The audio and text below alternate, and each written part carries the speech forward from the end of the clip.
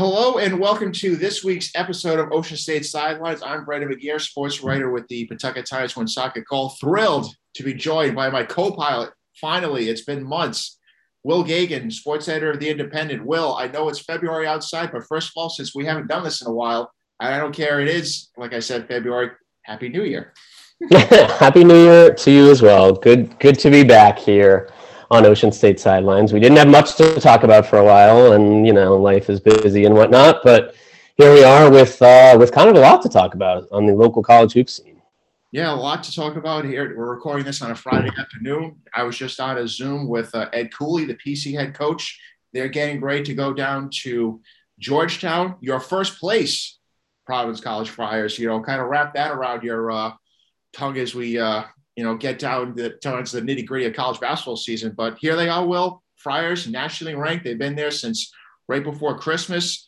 They're hot right now. And, it's a kind of a different tenor for this Friar group where they're the ones being chased as opposed to for years. It just felt like they were the ones this time of year. What were they going to do would need to do to get into the NCAA tournament? Yeah, absolutely. That's a really good point. This was the time of year where it's like, okay, do they have a shot to get an at-large bid? Or are they gonna have to run the table at Madison Square Garden? Are they gonna be trying to peak at the right time? And now it's just they're just chugging along. Big picture wise, this is just a dream season. 19-2, 9-1 Big East play. Whatever happens from here, they keep the pace. What a memorable start it's been, even beyond a start at this point. I hope PC fans are enjoying the heck out of this. Certainly looks like they are when you see the scenes from the dunk. You do. They are certainly enjoying. I mean, that Marquette game last Sunday, they were down 9 in the second half, but the fans, they were in it. And maybe this also speaks to last year when fans weren't allowed to go see the team. Yeah. Like a 2 years worth of pent-up wait to go see him, and even 2 years worth of students. We keep thinking about the students. I mean, the student sections this year at the dunk have been phenomenal, probably the best that I've seen since I've covered them. And I once sat in those seats as an undergrad, but to have that support has been great. And also too, well, it's just it also speaks to this Friar team. They're older, and that's such a huge thing in this day and age in college basketball. I know the extra year of COVID, a lot of these players took advantage of it, but Ed Cooley has assembled a group that's hungry. The only current player on this roster that has any type of NCAA tournament experience is Nate Watson, and he had it back in 2018, which feels like a lifetime ago. But the Al Durhams, the Justin Minayas, they came from big-time programs, never got a sniff of the NCAA tournament. They're hungry, and I think that's one of the true storylines of this group this year. They're hungry to get to the big dance. That's a huge part of it, right? I mean, I don't know if you could draw up something better than a really experienced team that has not tasted the NCAA tournament. Like that team, of course they're going to be hungry. Of course they're going to play really hard. And the experience is just so huge. I mean, the statistics around this team in close games, it really all boils down to that. I mean, these guys have been there before. They know how to win these close games. And with this group, once you do it at one time, a couple times, all of a sudden, like there is just such confidence. And that's really what it takes in college basketball to win close games. You get rolling, you believe in yourself to do it, and that's what it's all about. And they are certainly doing it. And I know that a lot of Friar fans have kind of worked themselves up into a lather about the luck quotient on Ken Palm, that it's kind of been the running joke of how, what do you mean that they're lucky? They're winning all these close games. I like to think, well, the opposite, that they are clutch. They are making winning plays at crunch time. And one play that has really stood out to me this season is when they beat Xavier about a week ago. Al Durham, they got the steal at the end. You think he's a fifth-year senior. That's his play. He's going to go to the basket. No, he stopped. He knew he had a trailer and Jared Bynum. He kicked it to him, and Jared Bynum hit the three. I think that speaks more than anything, more of a selfless group, but also to a clutch group that knows how to make the correct play at the correct moment. Yeah, and I would add to that, in addition to being clutch, they, to an extent, make their own luck. If you want to talk about luck, they are not making mistakes. They are not doing stupid things in the final 4 minutes of games, and that's a time in a game in college basketball where a lot of stupid things happen.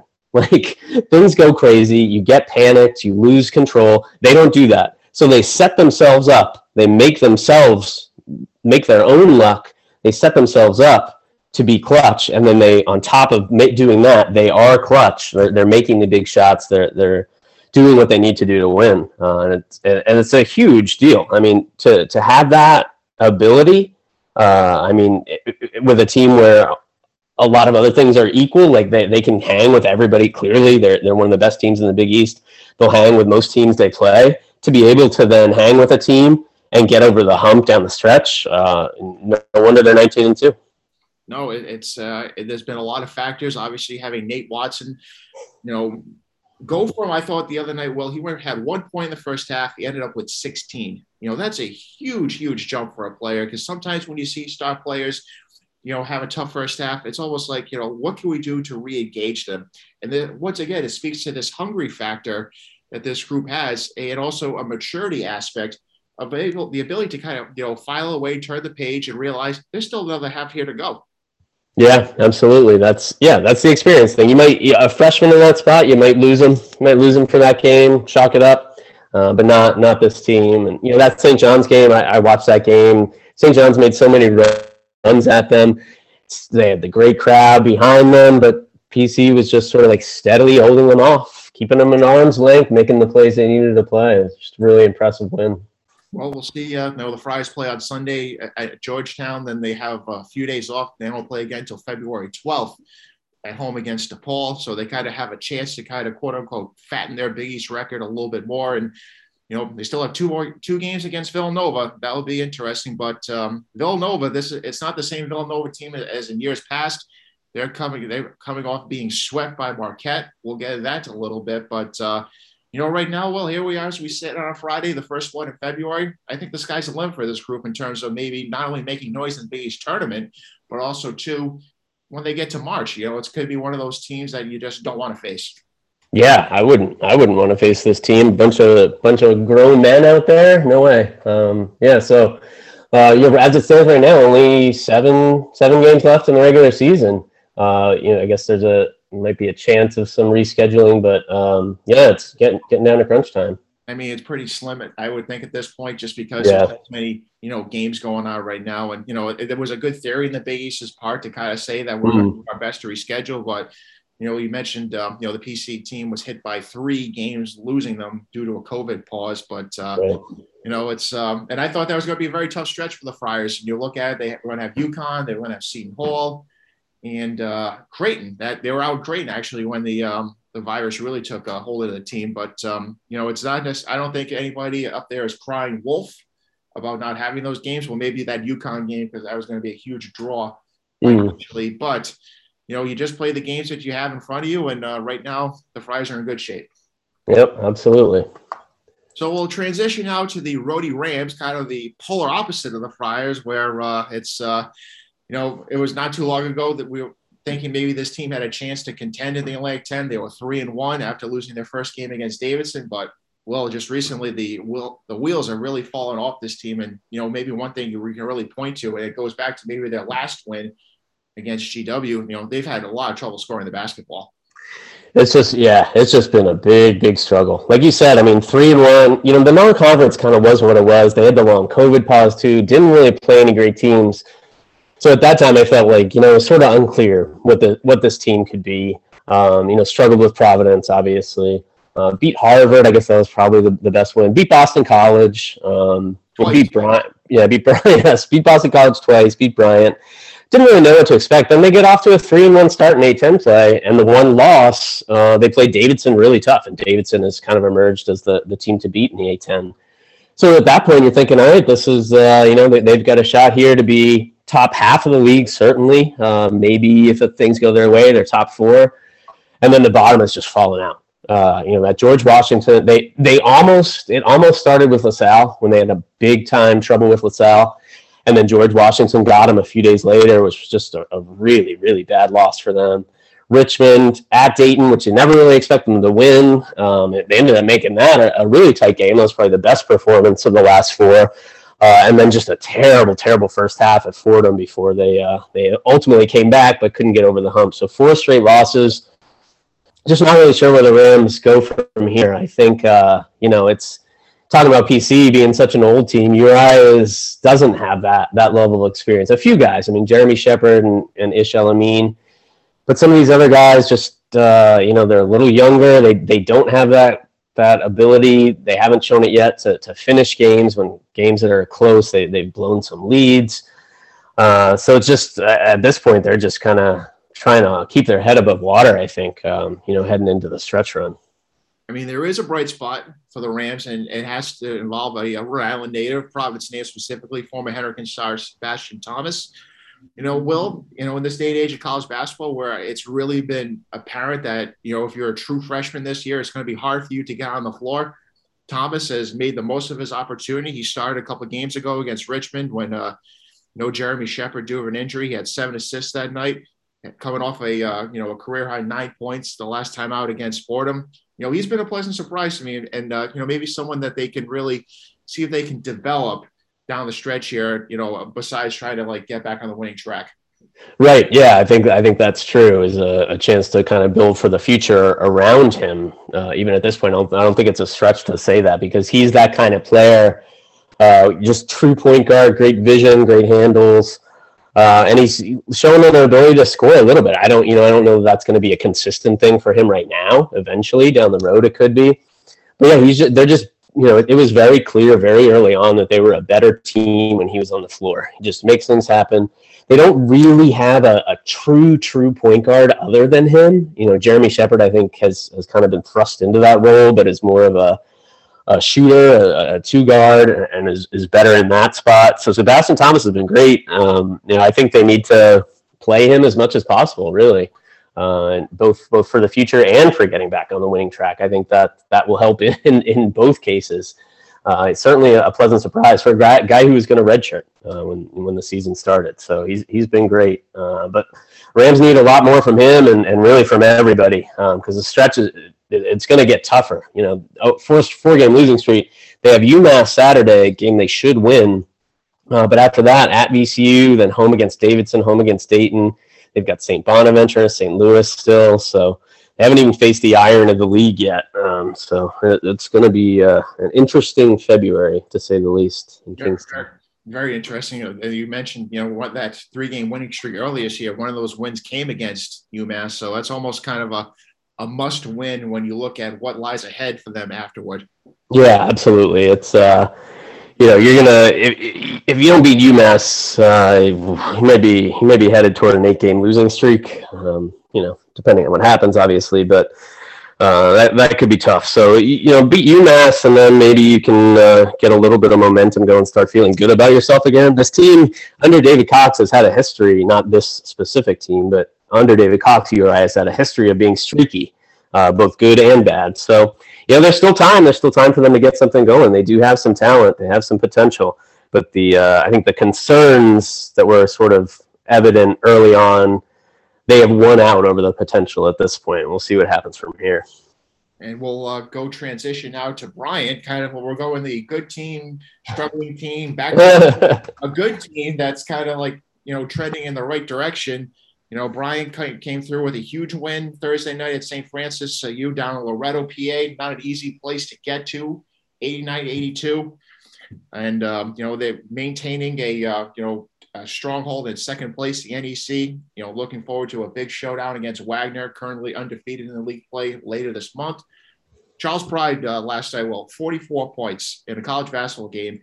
Granted, there was no Peter Kiss. Somebody else had to step up. But, just specifically about Charles Pride, I remember when he came to Smithfield, a few years ago, back in 2019, he was with Benson Lynn, Michael Green III, and you're kind of thinking those are nice 3 building blocks for Jared Grasso to lean on going forward. By the time they're juniors, they could really maybe contend for a league title and push for, an automatic NCAA berth. But here it is. He's the only one left, Charles Pride, of those 3 we just mentioned. And, without him last night, Brian would have been very hard pressed to get a win at a tough place. Yeah, 44 points. That is no joke. He was 16 of 26 from the field, only had 1 3, which is kind of amazing. 44 points, he only had 1 3. And he was 11 for 11 at the free throw line. Unbelievable game. And he also had a double-double, 44 and 12. It was just a pretty ridiculous game. Yeah, I mean, I was at a high school game on Thursday night, just keeping along on Twitter, and you're just seeing the point total go up and up and up. Yeah, But amazing. with no Peter Kiss being suspended, for this game, and also he'll be missing Saturday's game at Mount St. Mary's. He's taking on the greater role of the shoulder of the scoring, and it's great to see. And it was also nice to see Erickson Bands get a start. The former Shea High standout Pawtucket native, 9.7 rebounds for Bryant. So there was a little good news on the local front for them last night. But like we said, Bryant, it was a kind of I would say, tough / disappointing non-conference record. They went down to get absolutely walloped. They struggled 2 nights later against Cincinnati, but a team like Bryant, a program like Bryant, they're not judged on what they do in the non-conference. It comes down to that NEC regular season, and can you put yourself in position where you have all the teams come to you come the tournament, as opposed to having to go somewhere. And right now, it's looking good on that front when, like we said, they have a big game against Wagner later this month that could decide who gets the top seed in the NEC tournament. Yeah, I think that's the last game of the regular season, so that'll be really interesting. February 26th, 4:00 game against Wagner. Their previous meeting with Wagner was an overtime loss, so certainly those teams are right there. And we'll go over to Brown. Once again, are good struggling. We'll go back to that. It's been a tough little stretch here for the Brown Bears, a team that I thought on paper had a chance to really go into this last stretch, probably, doing what they could to be in that top 4 of the Ivy League postseason tournament. Right now, they're just scratching to just get in. Tough game against Cornell the other day. They were down big. They fought back, couldn't get the job done, but they're home for 2 games. They got a game Friday night against Harvard and also once again against Dartmouth. At this point, well, they have to just string wings together here.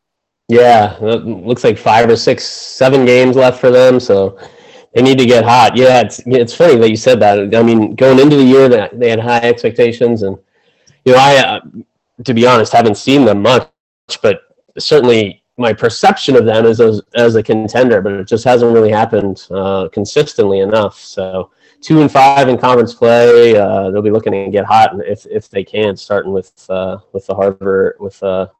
Harvard on Friday. Yeah, and what we should say, one pleasant surprise to me at least is the play of freshman Keno Lilly Jr. He coming off a 20-point game against Cornell this past Sunday. If he doesn't win Ivy Rookie of the Year, I mean, there should be a clear investigation. He is definitely somebody that Mike Martin and his staff can build around in years to come. We talked about Sebastian Thomas. Brown certainly has that with a freshman of Keno Lilly's caliber. Yeah, he's been really good, and obviously, Tamanang Cho's been around forever. They have some talent. Just see if they can make it click for a last ditch push here. Well, we're each going to close here this Ocean State Sidelines podcast with a thought. Will, I will let you talk about the URI women. Could be one of the, we talk about PC men and Bryant men and being good stories, but also too, there's something exciting going down in Kingston this winter. Absolutely. This has been building. I mean, you could kind of tell those early Tammy Reese teams when she took over, they had that look of like a team that was going to work really hard. URI clearly found a really strong rising star coach in Reese.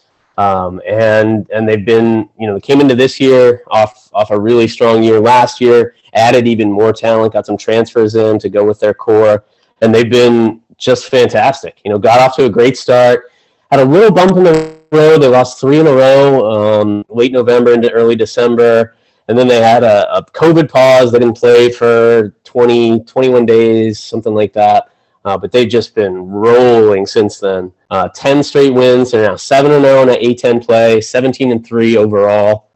They're in the mix for an NCAA tournament berth, which I don't remember the last time a Rhode Island, URI women's team, I mean, it has been really, really, really struggled for a lot of years. I don't remember the last time a Rhode Island team in general was in the mix for that. So we'll see what happens. I think the A10 doesn't often get a ton of it's not a multi-bid league very often for women's basketball.